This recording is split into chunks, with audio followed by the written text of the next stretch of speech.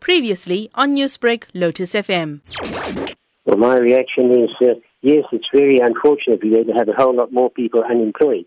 But what we find is that both in the private and public sector, but particularly in the public sector, we are overstaffed. We have too many people doing jobs that don't justify the amount of time and effort and cost that's gone into them.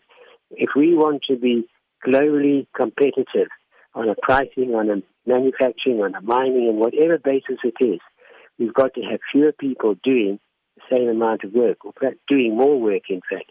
And we don't do that. Let me put it this way. If you speak to the international manufacturers who are still here, they will say that our output per person is far lower than it is from, say, in America or Europe or China or wherever. So we are inefficient. If we have to restore that efficiency, or to create that efficiency, where we then find that we have the same number of people having the same output. This is a problem. What do you put the fall down to? Unions are opposing these retrenchments, but can Telkom survive without 3,000 employees? Well, they've got to prove that they can.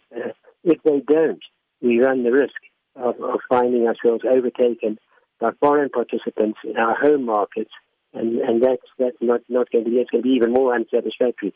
It's going to lead to a great deal of discomfort. But what we have to realize is that from organizations such as Telkom and others, it's going to be important to live in the discomfort zone for the foreseeable future till we can create a greater level of efficiency. What are the options for companies to avert this? I don't think there is one, quite frankly. Yes, education and training, but we can't recreate that in a moment.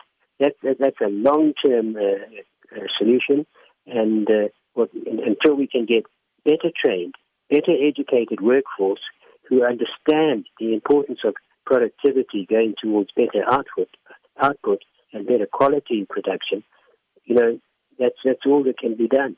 The answers are there for the long term. For the short term, we've got to cut our costs, and that seems to be the only one available to do right now.